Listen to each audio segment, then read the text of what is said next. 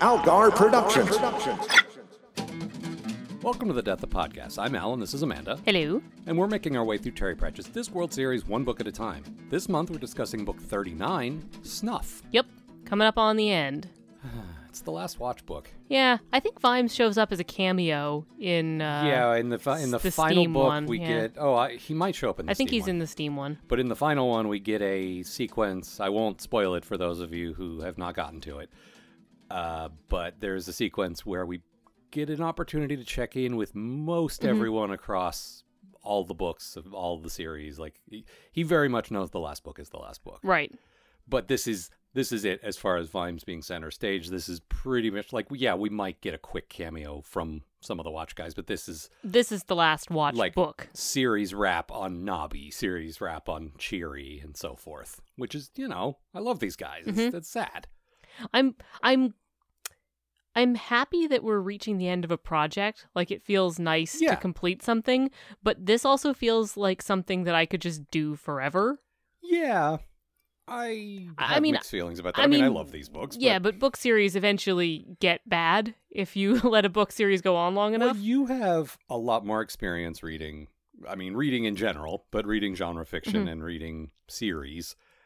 Is there another series as consistently good as this, bearing in mind that we've pointed out the ups and downs as we go? Like, not really. I'm sure there must be some, but most long-running fantasy series are bad. Are there many that have made it to 40 books? Yes. I mean, I know there's a few, but they're, I believe, entirely bad.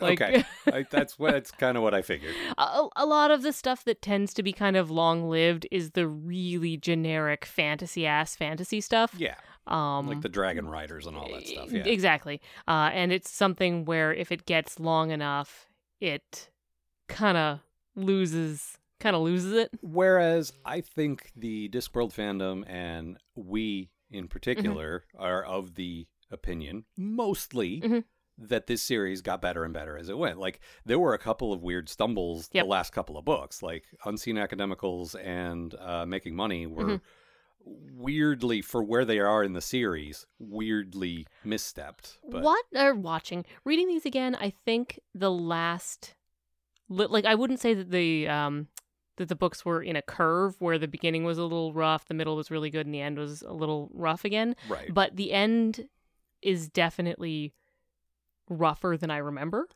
Yeah, although I actually, and we'll get into this in a moment, yeah, I like this one better than I remembered. And I already remembered liking this right. one. So that's good. And I don't have much memory of the next one, but the last one, as we've discussed before, even on pure sentiment, which 42 books in, he's earned. Yes. It's great. But I think it's a good book in and of itself. We'll talk about it very soon. I remember it being, like, okay. Like, not a bad book, not a slog. I just remember it being okay. Of the 5 Tiffany books, I remember it being not the best, but not the worst. Tiffany books. I thought the Steam one was the No, next one. that's what I'm saying. The last one. Oh, yeah. No, I remember I like the last book quite a bit. And then the Steam book, I think, is, like, okay. Yeah. No, I remember that. And you had mentioned that might be one of the sort of Ankh-Morpork ensemble books. Yeah. Like, we might get a little bit of everybody in that, which is good. We'll get more Vetinari, if nothing else. Yeah. Because that guy's great. All right, well, let's dive into this one. What do you got for a summary? Okay. Vimes goes on vacation and saves goblins. That is perfectly succinct. That is exactly what happens. Those are the things that happen. Yep. And Vimes, as you might expect, not a character that wants to go on vacation. No, there are some very good sequences in this talking about how out of place he feels because they go to Sybil's country estate. Yeah. Like out in the farm times. And so he doesn't have cobbles under his feet and he feels lost. Oh, and the society is very different too. There's a great bit where he's trying to fall asleep and the sound of a watchman standing near outside his window yelling, "It's such and such o'clock and all's well," not happening, is keeping him awake. The silence is keeping him awake. And it's not even that it's quiet, it's the wrong kind of noise. It's, we're married, we share a bed, like I sleep with white noise every night. Scandalous. I know, but I sleep with white noise and it's a very specific, like I've tried to change it and it's just not right. Like it's that And then there's me, who, if you put me on a tarp on the floor, I fall asleep. Right. But here's a pile of rocks to sleep in. No problem. When I changed up the white noise, you were like, "Oh, I don't like ocean waves. Go back to rain." Yeah, there was the ocean. Oh, this is more than people want to know. There was a break in the ocean waves where there was silence for about 3 minutes, and then it crashed back into it, and I found that disruptive. But that's what I'm getting at is I can relate to your subconscious being aware of silence or not silence or just a rhythm that you always have. And that made sense. There was so much good Vimes stuff in this. Now, the bit where he's out for a walk, it's I highlighted it. It says, after 10 minutes of walking, Vimes was lost. Not physically lost, but metaphorically, spiritually lost. The fragrances of the hedgerows were somehow without body compared to the robust stink of the city, and he had not the faintest idea what the rustling in the undergrowth was. He recognized heifers and bullocks because he had often walked through the slaughterhouse district, but the ones out here weren't bewildered by fear and stared at him carefully as he walked past, as if they were calmly taking notes. Like, he just like, ugh, everything here. It's all bad. Yep. And good. I mean, you and I are largely city people now, but we've also lived in rural areas, but you can still relate. Like, when you go out to not the wilderness, but, where there aren't a lot of people, it's like, how do you live like this? Not even a judgy way, just a genuine bafflement of like how do you your food is there on the farm, you have to go make those things that the animals have done for you into food. Exhausting. Yeah. There's no store, you have to do it yourself, but then you have it fresh and it's like there's I don't know, I like this, and that kind of leads into my good thing. Even after all this time, Vimes is still struggling with who he is, and I love that. I love that he doesn't fit in with the knobs, and he doesn't want to. Like, there is a world where a character in his situation would let himself just become... Right. Like, okay, I've married a noblewoman, I have an important title, I should fall in line and be like these people. He doesn't do that. He hates those people. He's still got that streak of old Stoneface in him, and he'll always hate that.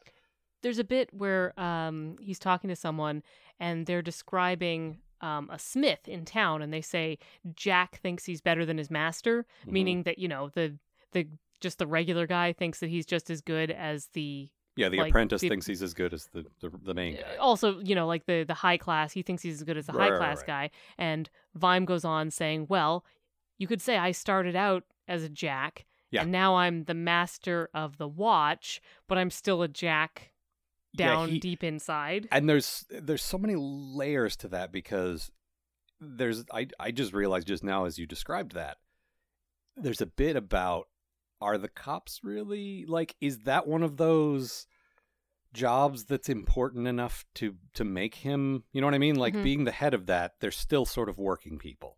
That doesn't really make him, you know what I mean? Like, it's not like the guilds, it's not like... that's just an interesting observation, I think. But also, he's such an egalitarian. He's such a man of the people. He thinks of the police. We've said this many times, as the fantasy police, as what the police should be. The ideal of, I am here among the people as one of the people to represent the people. I answer to the law. And I love all of that. And there's a lot of good stuff about that in this one, because he goes outside of his jurisdiction here into the country where the law is very different. Yes. And it reminds him of how Ankh-Morpork used to be, where the entire point of the police was putting down, like, rebellious servants and stuff. It was to enforce the will of the patrician. Yeah. And until Vetinari, that was something bad. Yeah. Vetinari, as we have explored in many, many books, is a unique, yes, he's a tyrant, but he also wants to... What I love, and it's made apparent, like, if you've read it before, if you're rereading it, or if, like us, you're sort of skimming through to remind yourself, at the very beginning, the first words of the book are Vetinari reading a book on goblins. He knew what was going on. He sent Vimes, like, he put all this in motion. He put the idea in Sybil's head that Vimes needs to go out to the country. Wouldn't it be nice for him to have a vacation? Because there are problems, and the official arm of Ankh-Morpork can't reach that far, but it still needs to be fixed. And, I know how to fix this. And, it would be very usual for him to go out to the country and see his holdings. He's There's got nothing wrong with that. That belongs to Sybil and now him. And I love Vimes, like, There's a bit at the beginning where they're showing up to the palatial estate, and he gets out and like shakes hands with the gardener or something, and it scandalizes everyone because it's just not done. And at this stage, it's not Terry Pratchett repeating because he's done that before. Right. It's he knows now, and he's doing it to fuck with people. Yeah, he's doing it deliberately. Just to show them, I guess, like, hey, what even is this? This is stupid. And Sybil has learned how to weaponize that. She brings him to functions and asks questions that cause him to be this disruptive force on purpose, which I love. Well, we get into a sequence that is supposed to be sort of an Austinian... Can we come back to yes, that? Only because that's my quote, and it's 3 pages long, and I've been talking a lot. So. Okay, very good. Well, I want to get into my bad thing. Yes, please. And in order to get into my bad thing, I want to start with my quote, because it's all kind of... connected. Yep. And there we go. So in this book, we have the goblins, who are like an oppressed fantasy race in this. One thing I really appreciated, and I think I pointed this out before, is how he seeded the idea of goblins. Like, goblins didn't just appear from out of nowhere because they hadn't been in earlier books. Right. But the last 3 or 4 books, Tiffany's mentioned the evil goblin in the storybook. And Vimes actually read the same book. Yes, that's come up 2 or 3 different times in different contexts because it's a widely circulated book. And what's his name in Unseen Academicals thought he was a goblin before. Before he realized he was an orc. So all the groundwork has been like, so when they show up, it's not like, oh, now we're dealing with the new issue. Here's a thing he just pulled out of his ass. Right. No, he I liked that. So in this, it's really sort of getting rights to the goblins. Like that's sort of the through line of the book. And at the end, Vimes is talking to Vetinari, and Vetinari says, "You have won, Commander. You have won because of a song, Commander. Oh, and of course other efforts, but was your wife, who got most of the ambassadors to her little amusement, which I may say, Vimes, was eloquence personified. Though frankly, Vimes, I find myself shamed. One spends one life scheming, negotiating, giving and taking, and greasing the wheels as squeak, and in general doing one's best to stop this battered old world from exploding into pieces. And now, because of a piece of music, Vimes, a piece of music, some very powerful states have agreed to work together to heal the problem of another autonomous state and... almost its collateral, turn some animals into people at a stroke. Can you imagine that, Vimes? In what world could that possibly happen? All because of a song at twilight, Vimes. All because of a song. It was a thing of strangely tinkling tones and unbelievable cadences, which somehow found its way into our souls, reminding some of us that we have some. Lady Sybil is worth a dozen diplomats. You're a lucky man, Commander. So, no, real quick, you had said this is your bad thing. You misspoke. It's actually your good thing. No. This is my bad thing. Is it? Yes. Okay. I did not misspeak. Okay. So we can talk about my good thing later. Okay. Throughout this book, we have a lot of people telling Vimes what an amazing woman Sybil is. Okay. And we see her doing these amazing things. Vimes runs around and does the Vimes thing. And like I said, she learned how to sort of point him at things to make to work to their advantage. But he goes and has cave adventures and boat adventures, and he's out doing police stuff. But she's working with other important ladies, and that's the real reason the goblins become like free and have rights and become real people. Great sequence where he's breaking down doors and so forth, and she's just writing letters. And that's what gets it done. I said to you when we were listening to it, she's like the horrible Karen wants to speak to your manager, but the best possible version of that because she gets it done. And so it's not just Vetinari that talks about how important and how like special she is. Other people keep bringing it up to Vimes, and Vimes knows this. He knows it intellectually, but this whole fucking book is his shitty, ha-ha, horrible wife jokes. the whole way through. He's talking about, oh, she wants me to eat well, and she manages my this and manages my that. And we have another character, the Colonel, who also has a horrible wife who's doing bad stuff and sort of like oppressing him. And so it's horrible wife jokes and fat jokes the whole way through again. And it's just, it sucks. There aren't that many fat jokes. There are a couple. And but again, to be clear, we've complained about this, particularly with Agnes. Yeah. But in other books as well. It's not that bad. I can't deny that you're correct. I guess because there's so much good stuff in this book, I just kind of had to resign myself to... It's like when we watch old movies. Right. And someone in blackface might show up, which is going to make us want to like throw the TV out the window. We're just going to have to fast forward past that part and watch the other 2/3 of a good movie. It's just this so late in the series for him still to be doing this, but he never stopped. I, first of all, don't think, like, oh boy, this is hard to navigate.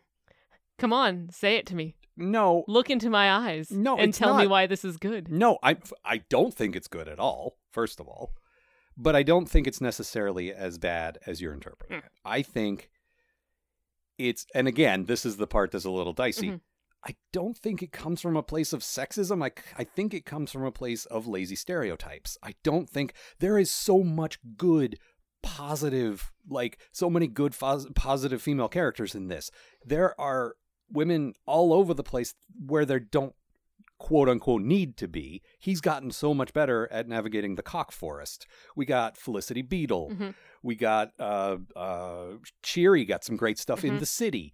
We got Tears of the Mushroom. Like, there's a few others that are escaping me, but I know there were. Like, there's a lot of decent women, and the passage that I'm going to read a little bit later is him basically saying, you ladies out here in the country could go to the city and be treated like people instead of like property. Why don't you do that? Like, Vimes, I don't think is inherently a sexist guy. He just sees marriage this way, and it's such a weird thing. And that, in a way, makes it kind of worse. I get what you're saying. Because he's pointing it at Sybil, the woman that he loves, and he does love her. It's like, that's textually in the books, but he just like, we do the thing where she's talking and he ignores her again in this. He talks about, women be packing, etc. There's a fair amount of that. And it goes both ways, because there's also a fair amount of, men, they just think with their dicks, or they just charge in and fight. And like, no. I hate that too.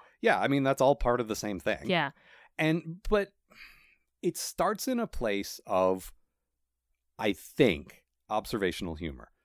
I like the observation, for instance, neither person sharing a marriage bed will admit that they're the one who snores. That's cute. It's relatable. It's kind of funny. It doesn't put one or the other at blame. It's just kind of an equal thing. And I think that's the slope he gets on, and it gets slipperier and slipperier as he like, oh yeah, and also this, and have you noticed this? And like, I like the bit about the best way to keep a marriage together is having separate sinks. Yeah.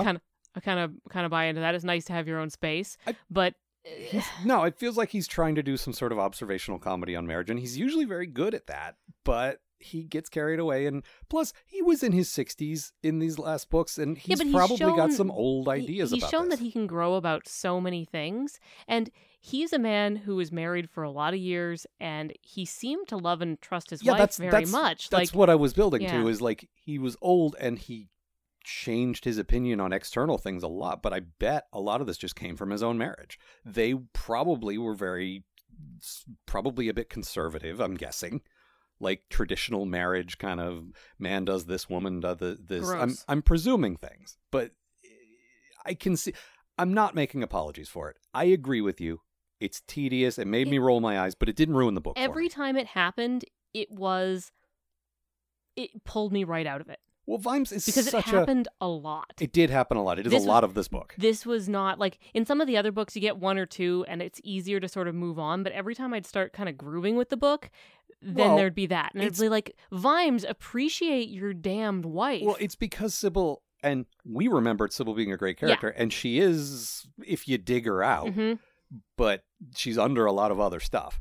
there is a good character there and good actions and some good scenes with her. But now that we're done with her, it's sad to see she's barely a presence. But this is the book where she's around the most. Yep. And so it's the most about the two of them. So it comes up more. Yeah. But their marriage, I mean, they love each other but they don't seem close, you know? No. Now, what I do like about this, there is an aspect I do. I agree with you that, like I said, I don't like that stuff. It just didn't ruin the book for me. It was just kind of like, okay, old man, come on. Vimes is a fucking social justice warrior. I've said this many times. Why is he such a caveman when it comes to this? But I think some of it is, and I did like this, Sybil saying, come on, you're a civilized person now. You're a knob now. You can't act like this. And if it wasn't framed as a gender thing, but as a class thing, I think it would have worked better. That would have been so much better because she genuinely, like, there's an idea with, like, when you have classes like that the upper classes are supposed to help take care of the lower classes. Yes. And they don't, because people are terrible. No, and if you give someone power over someone else, they're going to lord it over them. It's a lot like the general idea of Christianity being twisted over the years. Same idea. Exactly. So she's sort of the ideal of that. She's the one who actually does take care of the people who are, like, lower class than her. So yeah, if it was, this is how, sort of like how police are idealized, this could be how, like, rich people are idealized. Which, again, there's no such thing as a good rich person. No, and to be fair, Yeah. Vimes might be the only one in these books. Like, he doesn't trust them either, and that's why he has such a hard time adjusting, because he doesn't want to be one of them, because they're they terrible. suck. They're terrible. And Lady Sybil's like the only decent one, and sometimes she can sort of kick the ankles of her fellows and say, "Hey, wake up, be better, knock it off." But some of it read like, "Come on, you're better than this now. You have to wake up. You have to act like a grown up." And again, if it hadn't been framed, like if she'd taken him under her wing and said, "Here's how you act in society," like, that would have been better. It wasn't like that, though. You're not wrong. Yeah, no, so it really, yeah. Yeah, no, you're not sucked. wrong. It's, again, there's so much good social justice, and that's one of the big things I love about this one, is we've seen marginalized people who have their own culture and their own, like, they exist in and of themselves, and they just need to melt into the melting pot. This is different. This is someone that everyone looks down on, everyone kicks, everyone sees as animals, like, even they think they're worthless. Vetinari says at the beginning that he talks about sort of the melting pot of Ankh-Morpork, and he says, he's talking to Drumknot, and he says, we have trolls, and we have vampires and werewolves, and all of these people are accepted, but the goblins are not, and it's because the lion will respect another predator. Like, you've got two predators, we sort of see our viciousness in each other. And trolls and dwarfs and everything have all been depicted as being equally capable of horrible things. Yeah, and then he says even the prey, like the lion can lay down with the lamb because they feel like they're part of the same thing.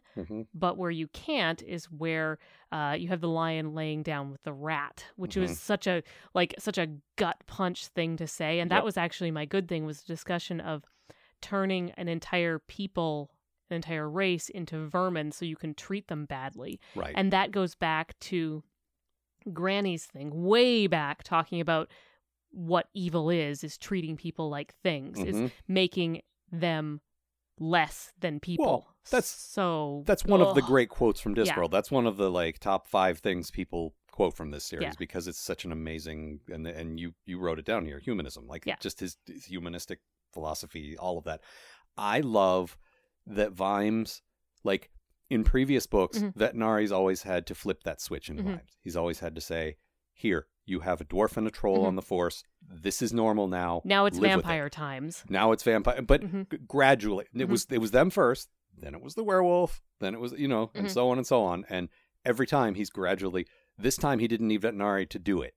He saw the injustice, the switch flipped on its own. He said, this is wrong. These are people. Fuck this. I'm going to fix it. And part of what you were talking about near the end, when he's talking to Vetinari, is he said, these people killed and enslaved sapient people, Mm-hmm. that should be illegal. And Vetinari keeps saying it should be, And but it wasn't. It is, will be it's going forward. now. Yes. Now it is illegal. You can't prosecute people for doing something that wasn't a crime Mm-hmm. yet. And Vimes, but it was still wrong. Yes, I should be able to. And Vetinari says you can't have the crime before the law.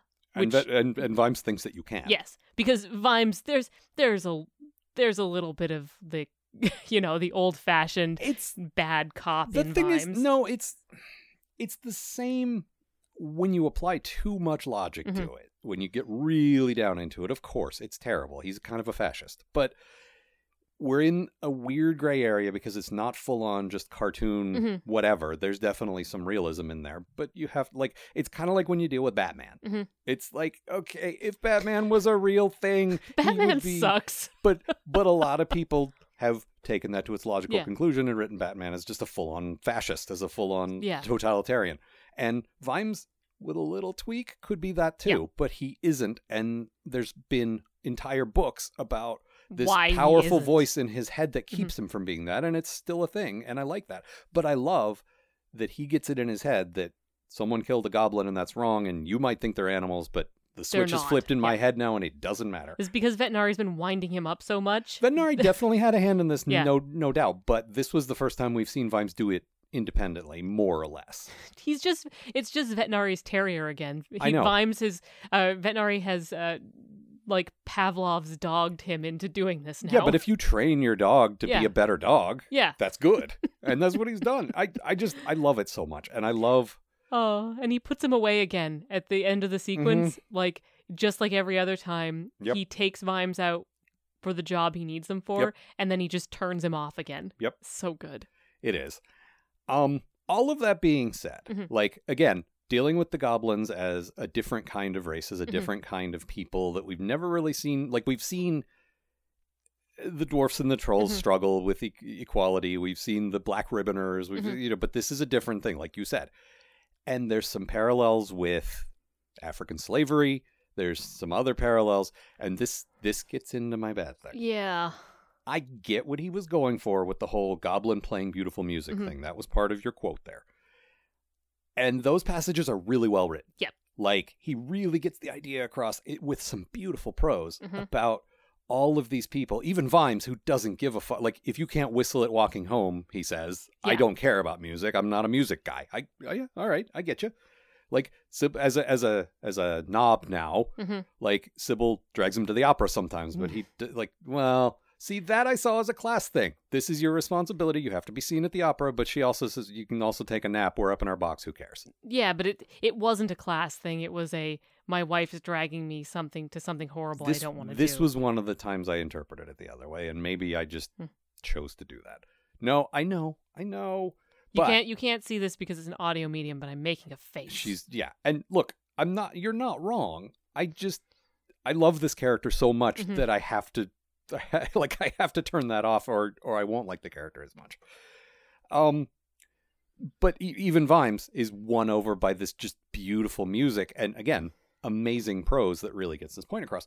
That being said, it's maybe not the best message that marginalized people only have value if they can contribute something. Yeah. I guess the point could have been that humans wouldn't have reacted so strongly otherwise. Maybe it was a commentary on how, humans are sentimental. or white people don't think you're valuable until you can give them something. Yeah. Is kind of how I saw it. Because I've always seen humans as the stand-in for, white Yeah. people. That's how I see it in Star Trek also. But that part of it wasn't really talked about. I kind of had to fill in that blank.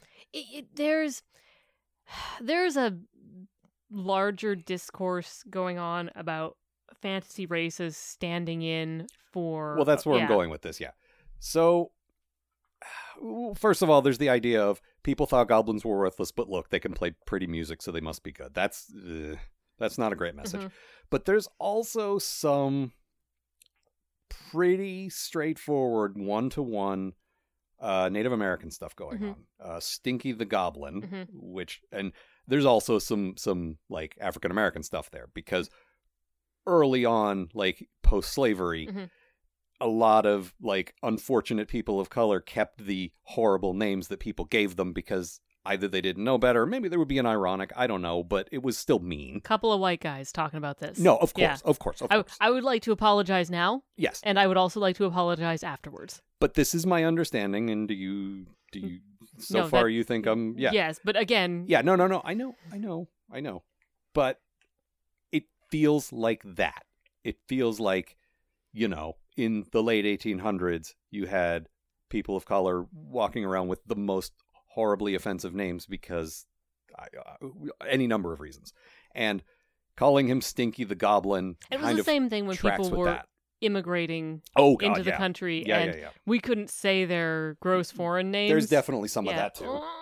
But the fact that they all have names that are, I'm sure there are some native tribes that do this, but it's also very movie Indian. It's very dances with wolves, walks with whatever. They all have names like that. The goblin girl who plays the harp is Tears of the Mushroom. And they all have like descriptive names like that, which are interesting, but it kind of maps. Young Sam says, but mushrooms shouldn't cry. And that was actually a sweet moment. It was very good. Yeah. But like Terry Pratchett's on the right side of history, his heart's in the right place, but he himself has said, I've read quotes from him. He said, you don't map your fantasy characters one-to-one to real life cultures. And it felt, especially in the third act, when they're racing toward the big finale and there's a big action sequence and Stinky the Goblin's riding on a horse and it just feels like it's Tonto, also there's also some white savior stuff. There is. Where Vimes is coming in and actually We Mad Arthur, the same, is coming in and solving these problems. No, it definitely read like Django Unchained, which is a movie you and I both enjoyed, but also we recognize it's Tarantino doing a lot of white savior stuff, and you know. Yeah. Also, Tarantino's dead to me. Okay. Yeah, like but fuck him forever. Okay, but I'm just talking about. There was a time, like in 2013, where you and I literally watched that movie every night for like 2 months. We loved it, but we also understood. There's also there's something very satisfying about seeing something really terrible happening and then it being stopped. And it being a story of vengeance. Yeah. Where the person who was traumatized by that gets to take revenge. It was nice, but it's still some white savior bullshit, and there's still a lot of baggage. Jamie Foxx is so good in it. I know. But my point is there's a bit of that going on here too. Yeah. And there's something, like I say, that feels very satisfying about a bad thing happening and someone saying, no, we will not allow this bad thing. Because you want to think that when you see bad things happening, you will be the person who does that. Yes. Except you won't, because you're terrible. No, and it's good to celebrate people that do that. It's just they're not the only heroes of that narrative, and they shouldn't be the primary heroes of the narrative. And they are a helpful force. It shouldn't be some white guy coming in and solving but the thing these is, problems. Sometimes the person in power is the only one who can get the ball rolling. But when you're telling the story, but this is a pretty tricky needle to thread. It's complicated. It's very complicated. And like I say, in sort of discussing fantasy, and I am not an expert in this, so no, but you know more than me. I apologize now, and I apologize afterwards. Okay, this show's going to be all apologies. Everyone knows. But there's a larger discussion in fantasy about, well, what they're talking about mostly now is orcs, and how there's a lot of like racist stuff that goes into that, and how it could in a lot of ways it's really bad because it's not just some fantasy race that doesn't like have any connection to anything else.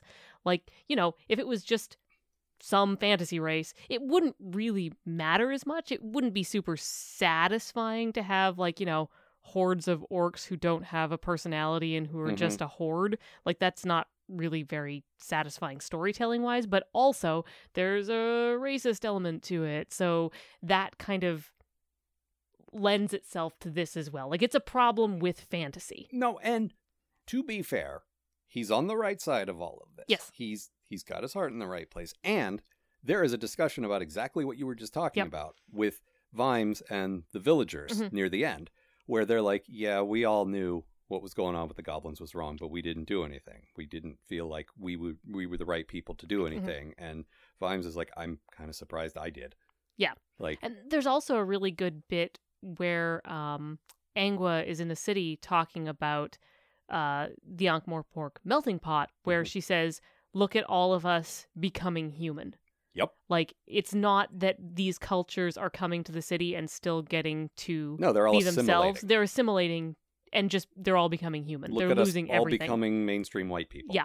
And that's a good observation. It's a good observation. It's pretty brutal and it's pretty insightful. That's what for I'm saying. This. He knows a lot of what he's talking about. Yeah. It's not like, oh, I can't just excuse this as another old white guy thing, because he clearly knows. He's talking about a lot of good parts of it. It just, sometimes the goblins, broadly speaking, I think it's a good story of, like, people who were treated as less than, and they're not anymore, and that's good. But the slavery stuff felt really like they were crammed into ships. That reminded me, like, I know you're not a Spielberg fan, but it reminded me a lot of the movie Amistad. And it might have been intentional. He pastiches all over the place. There's, like, We Met Arthur goes to Hawanda, which is Africa. Right. Which, again, he's doing the one-to-one. He says you shouldn't, and then he literally But he's put these enslaved goblins in his fake Africa. Like, to, you know... and they're going to a tobacco plant to work there. So... Like, it's... And again, I get what he's doing. Yeah. He's trying to talk about important issues, and there's a lot of good stuff there. And, you know, yes, it's bad to focus the narrative of this stuff on the white savior and all that. I acknowledge all that. I think it's correct. It felt better when we were looking at it from, like, Unseen Academicals was not a great book. No. But these discussions felt better when they were coming from the character who was going through it. I suppose that so. It was happening to them instead of happening to this third party. What I was getting at there, though, was... I acknowledge all of that is not the best way to handle it. That said, the reason I like Vimes, the reason he's my favorite character of this series of pretty much all of fiction, is that I relate. Like, he's an ally. He's like, when we watched the Wonder Woman movie, which was pretty okay, I loved the depiction of Steve Trevor as, he wasn't the hero by any stretch of the imagination. He was an ally. He was like... the dude who had to step back for the person who had the magic powers, but also he did his best to support her. He did his best. Like, it's just showing people being allies is as almost as important. It's nice to show people, like, a path. Yeah. Like, this is how you can do it without being terrible. Right. And this dude who's constantly challenging his assumptions and constantly trying to make society a better place. Yes, we've talked at length now about how problematic that all can be. But there's a germ of very good stuff in there, and it's the thing I find tremendously relatable, because he wants to be a better person, and he wants other people to be better people. And he thinks he comes at it thinking that he is a bad person who needs to be better. Yes, not that he's good now and everyone else needs to catch up. Yeah, no, he thinks that he's, and there's a lot of talk about that in this too, where Vimes thinks, I'm not good, and I need to make sure that I act good. Yeah. And I like that. No, and again, I wish it had been handled better, but what you talked about earlier, I like that he and Sybil are 100% on the same page here. They use the different means they have at their disposal to make things happen, and in this particular case, she got it done according to Vetinari, and, you know, like, better than anyone because, but they make such a good team, which is why all that husband-wife stuff is even more frustrating, because they make such a good team. They do, and I want that. Yeah. I want, like, the reason I hate it so much is because I want it so bad. Yeah, I want, like, a description of just them, like, I'll take the low road, you take the high road, and we'll solve this problem like we solve every problem. And, you know, I like all of that.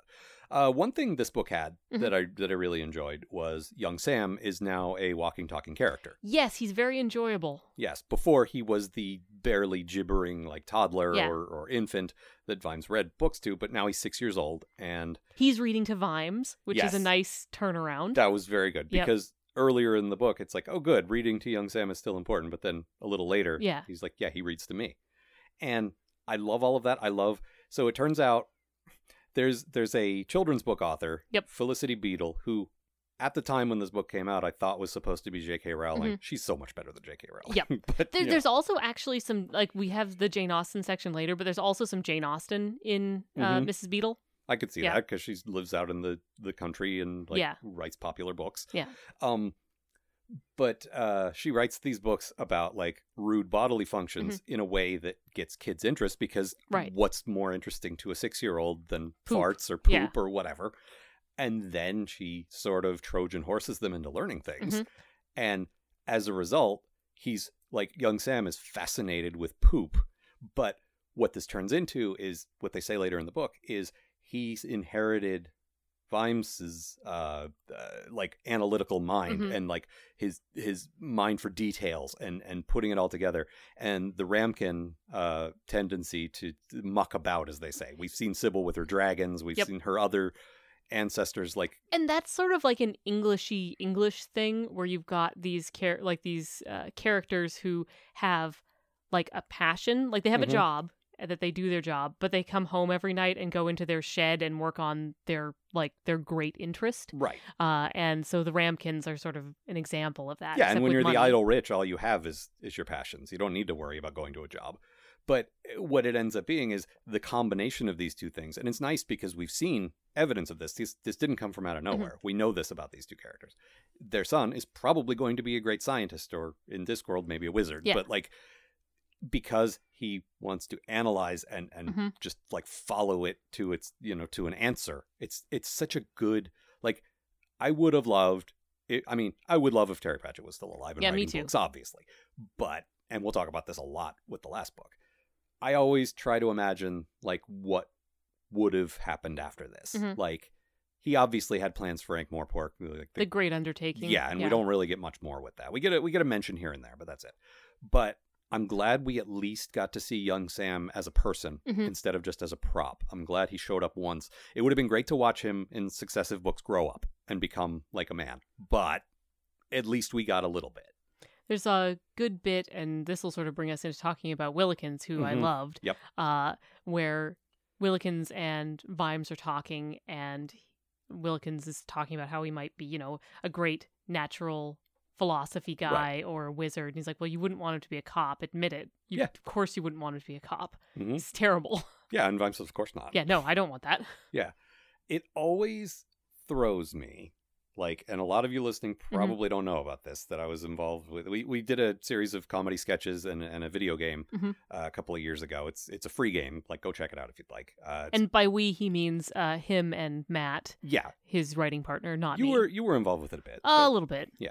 But it's called The Adventures of Nick and Willikins, and Willikins is the manservant, but it's a very different character. And Matt or I thought we came up with an original name for this butler sounding name, and it turns out we stole it from Discworld. Yeah. So every time, because I've been playing and writing this character for years and years, I always say, "Oh, you've done hundreds of hours of yes. audio of this character." It's so strange that he's named Willikins, but this one came first and probably was the inspiration for ours. Yep. So that said, this is a great book for him. Yeah, we've met him in previous books. We met him out in the desert in Jingo, where it turns out instead of just being sort of like a stuffy butler, he's also kind of a killer. And yeah, it's nice because Vimes like goes into this life of privilege and is like, ugh, you're the butler. And it turns out, nope, they grew up like 2 blocks apart mm-hmm. from each other and may have tried to kill each other at some point because they're both from the tough streets. Yeah, and we didn't get a ton of him being a street tough in that book. There was a little bit of it, but we really heard about his background, but we didn't really see much. But in this one, it sort of blossoms where Willikins is a straight up murderer. Yeah, Vimes doesn't, like, sometimes he uses him. Yeah. But sometimes he just sort of turns a blind eye. He's got this person who exists outside of the law, which, mm-hmm. again, Not in real good. life, a cop doing that is terrible. In fiction, okay, good. Sometimes you can't go murder the guy who tried to kill your son. Yeah. But, But in this, he's a straight up murderer. He's really tough. He bullies the snobbish servants mm-hmm. because he's the head servant, because he's Vimes's valet, his manservant, his all my understanding of this stuff comes from Downton Abbey, yes. so I'm just trying to imagine Carson being like this tough, and it does not compute. But he's really great in this, and he gives someone for Vimes to talk to that is as observant as Vimes is. Yes. They're not exactly friends because but Vimes doesn't have anyone he can relate to because Terry Pratchett made the choice to make Sybil this like horrible wife thing. He's got no one. But he has this in Willikins, mm-hmm. and we haven't really seen Willikins' character fully realized up until now, mm-hmm. and he's so great. He's just fun to watch. And it feels like in lesser hands, it could be like, oh, wow, You're bringing back this character that's a nothing, huh? And now the book is half focused on him. That's weird. Like, he's probably the first supporting character. Yeah. Like, the top supporting character. And, like I say, in lesser hands, it would feel like this character's not interesting enough to warrant that. But totally that interesting. He is. Yep. And it's great. And I would have liked more with the Watch, because this is the last Watch book. There wasn't a ton of Watch in this. There was a little bit, but not much. But yeah, Willikins was fantastic. There's a bit where an angry mob is sort of like on the brink of maybe being on the right side, maybe not. And all it takes is like someone firing an arrow at the wrong person, at the local constabulary's mom. And someone in the crowd does that, and things turn to Vimes's favor. And later it turns out, oh yeah, Willikins did that. It was Willikins. Yeah. Yeah. You asshole. So let's talk about Feeney. Okay, yep. So out in the country, the constabulary that I mentioned is one. Stephen Briggs read him like the like the pimply-faced teenager from squeaky-voiced teenager from The Simpsons. So I think he's like 14, but he's probably 20 or something. But like a kid, his dad was a decent dude, like who was also the local law enforcement, but he just started doing it. He doesn't really know what he's doing. And it gives Vimes a wonderful opportunity to come in and teach someone, because apart from the stuff with young Sam, he's never gotten a chance to do that. Also, the law out here is really just do what rich people say.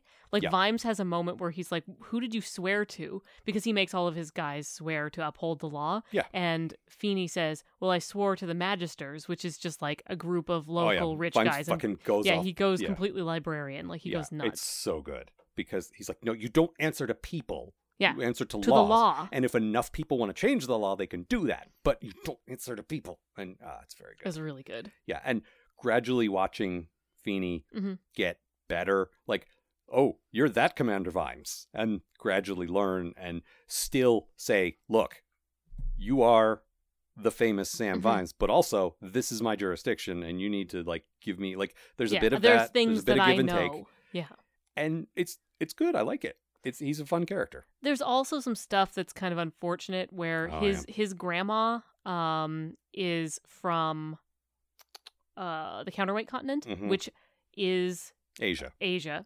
And there's a bunch of like pretty cheap jokes about Chinese food and like martial arts that are like, and there's like a lot of them. They're basically jokes on how the short syllables of Chinese words for food sound like rude words in English. Yeah. Like, suck dog, get it? Haha. Okay, whatever. And it wasn't like one of them. It was peppered throughout the entire book. And it's Vimes doing it. It's like he hears Feeney talking about it, and he's like, oh, so blow dog suck, huh? Ha ha ha. Like, okay. Shut up, Vimes. Yeah, I worked around guys like this, like when I worked on a Navy base, and like they needed to shut up too. Yeah. So that was annoying. It was, but Feeney was good. Feeney was good. And he learns from Vimes, and he learns about being a cop, and he learns what the difference between, just being a thug working for the rich people and upholding the law, like what the difference is. And yeah, it was good. Yeah, I enjoyed that. So the Summoning Dark is still with Vimes. Yeah, so there is a weird thing about that. So there's some cool stuff where the goblins come to Vimes for help because they know he's been possessed by the Summoning Dark, and they live underground like the dwarves, so they also hear a lot of the same not gods. Right. But the Summoning Dark is still in Vimes, and it lets him see in the dark and do other stuff, and it's a voice in his head. But it's weird because when we met the Summoning Dark before, it was almost like a ravening beast. Like it was just like a kill, kill, kill thing. Yeah, that whole book was about him getting it under control and basically putting it in jail. Yeah. It's still in his head, but he's got it under control now. But now it talks to him in sort of a suave, like, aren't we all chummy together? I liked that because, first of all, again, it shows that he got it under control. Second, and this is in the text, it says it's highly possible that the Summoning Dark took control of Vimes to make Coombe Valley happen because everything that happened in Coombe Valley changed the world and everything's better now. And it might have been using him as a vessel. So it might have sort of been dialing it up for that. It just sort of felt like there wasn't, like we were missing a middle step. Like I buy that the Summoning Dark is this now. Like I wasn't like, nope, it's not. It just felt like we saw him sort of tame it and put it in a cage, but we didn't see it sort of turn around and start sort of talking to him rather than just sort of barking at him. I see what you're saying, but that didn't bother me. Yeah. It reminded me of Tiffany having pieces of the Hiver in her still, to the extent that she can understand languages now. It was just a nice extra. And what I like is he's got this demon, basically, that helps him. And it helps him make leaps when he doesn't have enough clues or when he doesn't, like he does. But he recognizes this is not admissible in court. I can't go in front of Vetinari and say, a demon told me. Yes, because of this thing that possessed me in a dwarf mine 6 years ago, I can now just tell you who's guilty. That's that way lies madness. Let him speak goblin to the goblins. Yep. And anytime we see an outside perspective, it's like, what are you two saying right now? What's happening? But what I like is Vimes acknowledges this immediately. It's not like he had to fail to figure this out. He's like, oh, yeah, obviously this can point me in the right direction, but then I still need evidence. I still need witnesses, like real living witnesses. And at one point he's trying to get some information out of someone, and he just presents the facts as he knows them, and the dude corroborates them because that's what actually happened. So like that's how you do it. And I kind of like him having an unofficial helper but still having to do the work. Right. And that was all good. So okay, let's talk about that Jane Austen bit. Okay, yeah. So do you want to go ahead and read the quote first, and it then is we'll talk very, about very, it? very long. Enjoy. I only highlighted one thing, but it's like 3 pages long because I didn't know where to stop because it's all very good. So he goes to this house where, like, it's one of Sybil's many, many, many friends. Yep. And she's got 4 daughters, I think. And then one of them's off being a lumberjack. There's surprising amount of, they're out in the margins, they're not in the main part of the story, but there's a surprising amount of queer characters in this, in a good way. Yeah. Like, not as a joke, but yeah, the one daughter's a lumberjack and dating a very butch woman, and the family doesn't approve, but the narrator doesn't seem to mind, so that's okay. That's because that's how the world is.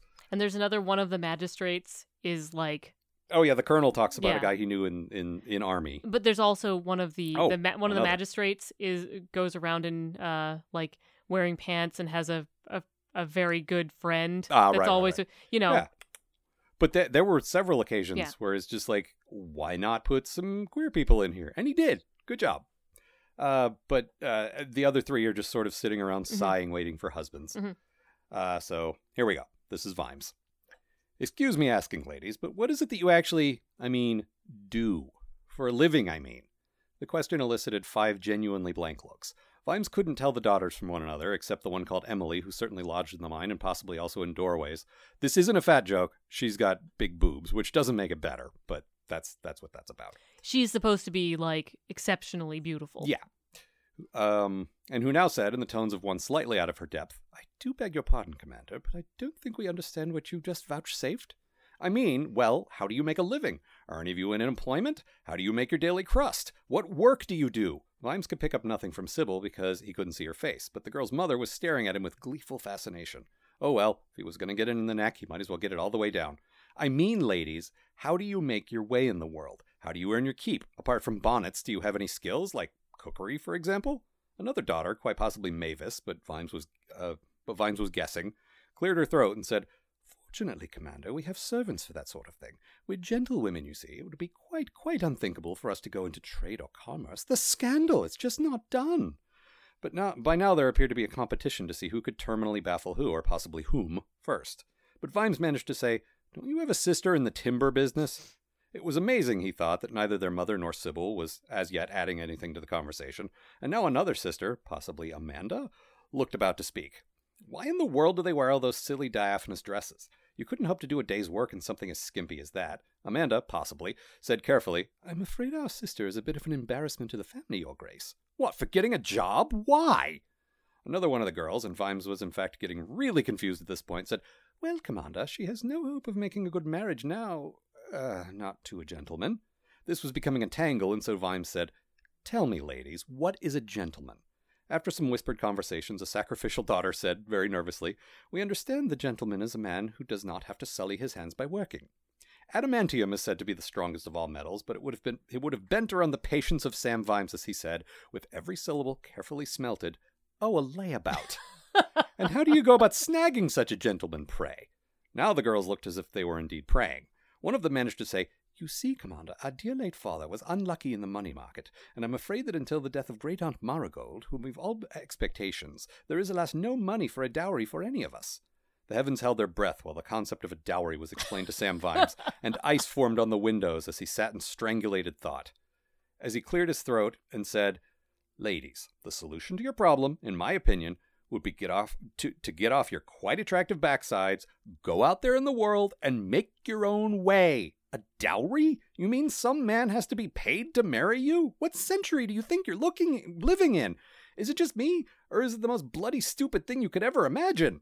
He glanced at the beautiful Emily and thought, "Good grief, men would line up on the lawn to fight one another, my dear. How come no one's ever told you? Gentility is all very well, but practicality has its uses. Get out in the world and let the world see you, and it might find a new word in its vocabulary, such as perhaps wow."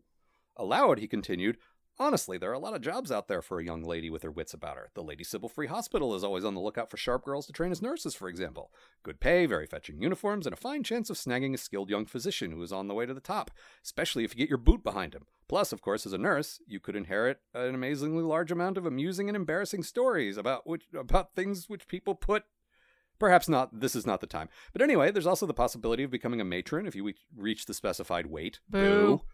A very responsible job, of use to the community at large, and giving you the end of a long day of satisfaction. You have done some good in the world." And then later in the conversation, it's even mentioned that women can become doctors now. Right. Like, the whole point, and sorry for all of that, but, like, that's how I feel watching movies about those kind. I know you love that stuff, and I don't begrudge you that. Yeah, that's fine. But also, this is one of those things where it's easy to say it, and in this series, we've reached a point where women can do this stuff, but at this time, women literally could not. No, so I know, and I know that's like the books are aware of that and are trying to sort of mock that or whatever. But I love him just like for all the horrible wife garbage. Mm-hmm. This is what I was talking about earlier.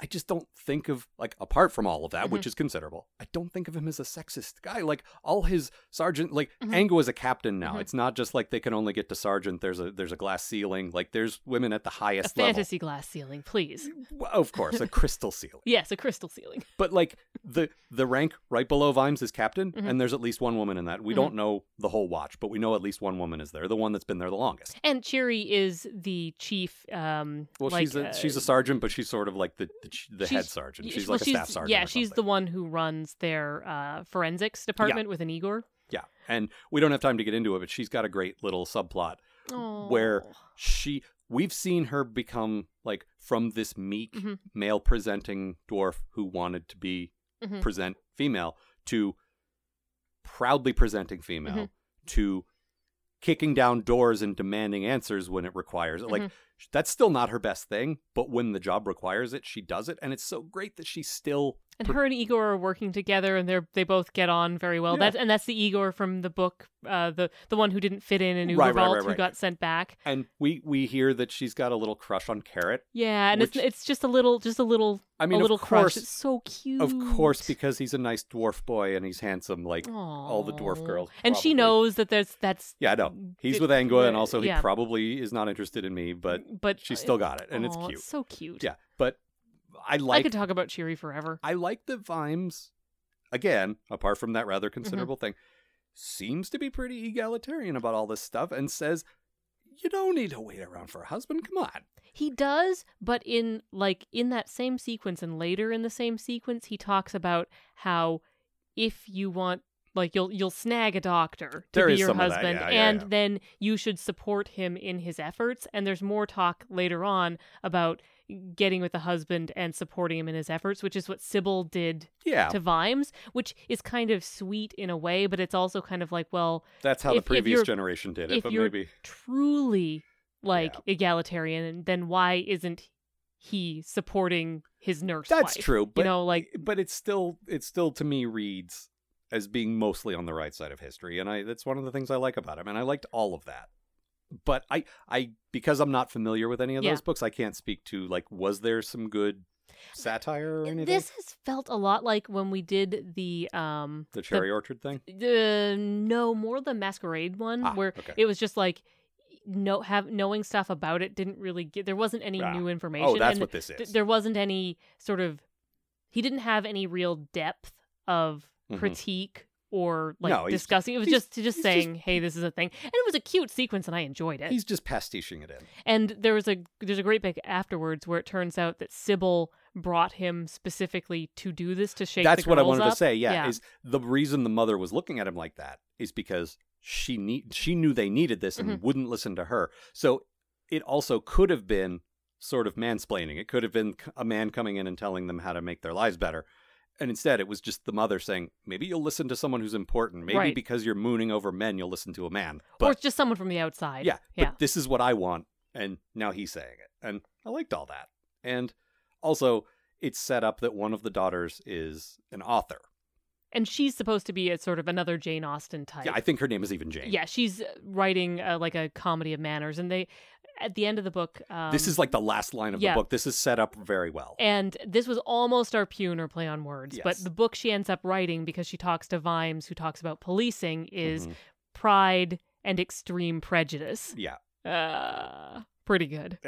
Yeah. I enjoyed that. And as a book-ending punchline, it came from out of nowhere. It's like, oh, you set this up a long time ago, and I completely forgot about it. It was really funny. Yeah. We need to start wrapping things up, though. Okay. Do you have any final points or thoughts? Oh, God. I have a lot of notes. Let's just move on. No, I mean, if you have any, sort of shining thing. No, we need to move on. Very well. What do we have for a pun or play on words? Okay. This is in that end sequence where Vetinari and Vimes are talking. Oh, yes. I am saddened to say that at this moment in the complex world of human, troll, and dwarven politics, I feel that might have some long-term repercussions, making it an unfortunate option for this city.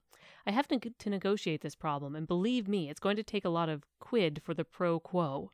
And it's only 9:30 in the morning. That's very good. We did have more of Vetinari, being...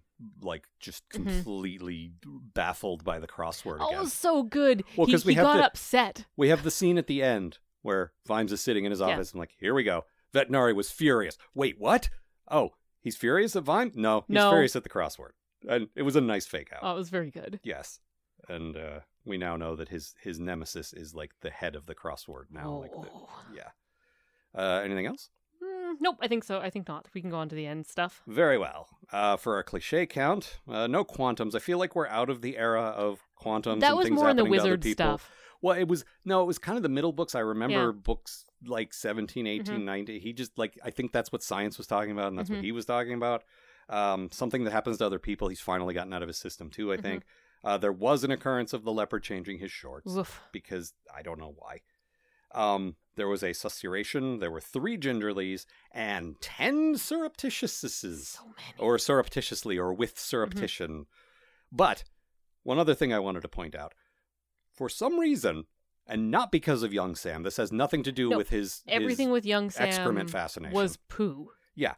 He suddenly discovered the word shit. And it stands out because nobody swears in Discworld books. They might say a damn. Yeah, but... And there has been maybe a shit or a shite once or twice, but... There's damn is a good fantasy word. 8 times. 8 times. So many times. And it doesn't offend me. It doesn't bother me. It's so out of place. It's the Picard show suddenly decided that everyone in Star Trek says fuck all the time. Damn, fuck, ass, shit, fuck. Star Trek. Motherfucker. And it's, again, so out of place because for so many years... There hadn't been, and now there is. And it just, why? Also, why was this book called Snuff, apart from the fact that the word snuff appeared in it a bunch because Vimes takes snuff? Because of the tobacco place. And the double meaning of snuff meaning kill. But it wasn't a major part of the book. No, it was an odd... Yeah. I feel like if he's struggling for titles, he tries to find a word that he uses a lot. Like in Thud, the word thud came up a bunch. But that worked. Yeah. In this, the word snuff came up a lot, and so that's the title of the book. I don't know. Could have called it shit. I guess so. It wasn't, though. In fact, I give it an A. I gave it a B. It was pretty good. I enjoyed it. The experience of reading it was good. I just had a lot of problems with it. I had some problems, but I will not deny sentiment plays a part in this. Vimes is my favorite character. This is his last, starring adventure. Yeah. sad to see him go, and there's a lot of good stuff. You still. love to watch him walk away. But there was a lot of good stuff. It was also good to watch the wonderful Fanny walk away. Oh, yeah. Is that what it was called? Stupid The Wonderful joke. Fanny? Yeah, the Wonderful Fanny. There's a boat, a river boat. The big chase at the end happens, Yeah. and everyone who says the name afterwards is like, really the one? Okay. Mm-hmm. Look, her name was Francesca. Okay? And he loved her very much, so he named the boat after her. It's like the stars and the freckles. Just be nice. Mm-hmm. All right. So I guess that's all for this time. That's it. Next time is Raising Steam, the penultimate book of the series, the final Moist von Lipwig book, the final non-Tiffany Aching book. Yeah, a bit of a snore fest, as I recall. I don't remember. Yeah. We'll find out for us in a week, for you guys in a month, unless you're patrons. This has been a co-production of Ron Algar-Watt and Amanda Smith for Algar Productions and Giant Black Albatross, copyright 2020 and 2021. For full archives, RSS feed, and more details about us, visit thedeathofpodcast.com. Thanks for listening.